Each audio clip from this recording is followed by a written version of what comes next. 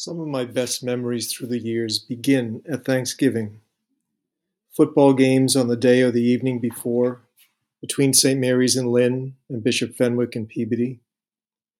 All the family around the table, or two tables when there was a kids' table, and then the next generation's kids' table in what seemed like a very short period of time. Conversation about everything in the world, except politics. And then politics made it onto our Thanksgiving menu and spiced up the meal. I remember through the years looking around that table encircled by love, seeing faces age and then leave us, seeing new faces, smiles, and voices emerge. In other words, I love Thanksgiving.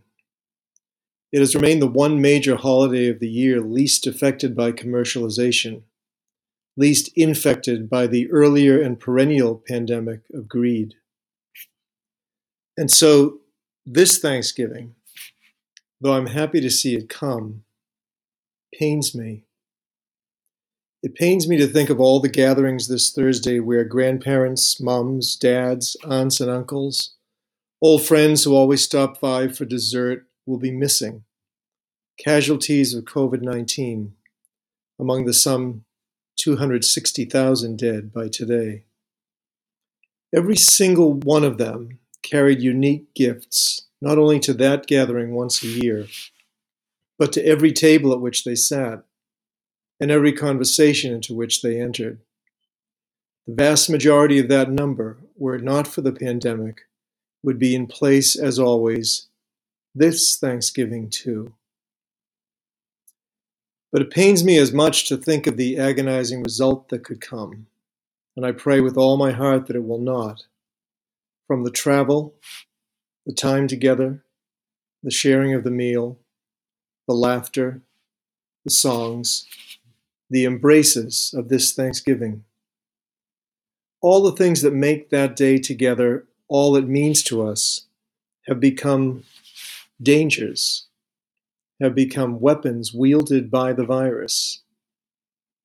It's not that it's wrong to celebrate. It's that it is profoundly risky to do so, especially during this hourly increasing peak of this scourge. The irony is that we stand at the nearest point to having effective tools against the virus in our hands, or rather, in our arms. This is the intersection of life and death, with a clarity we rarely witness in a lifetime, any lifetime. And I cannot help but wonder, I beg you to excuse me for doing so, why we could not have exercised as a people a profound patience to attempt to match the extreme pain. Why could we not have announced a new date for this year's Thanksgiving, happening, yes, bizarrely, next year at some point, but happening safely?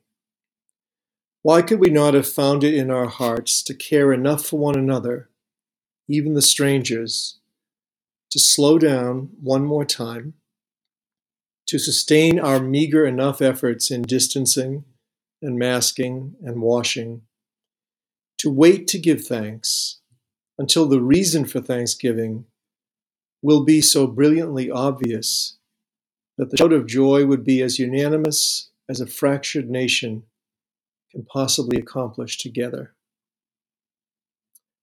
I pray that this Thanksgiving provides only joy, only the nearness of loved ones, only gratitude for the blessings we still have in all their number and variety, only a steadfast hope for the future, near and far. For that, I pray. But my fear, it's menacing indeed, and my allied prayer is that my fear might be misplaced. God bless the people of the United States this week and in the weeks to follow.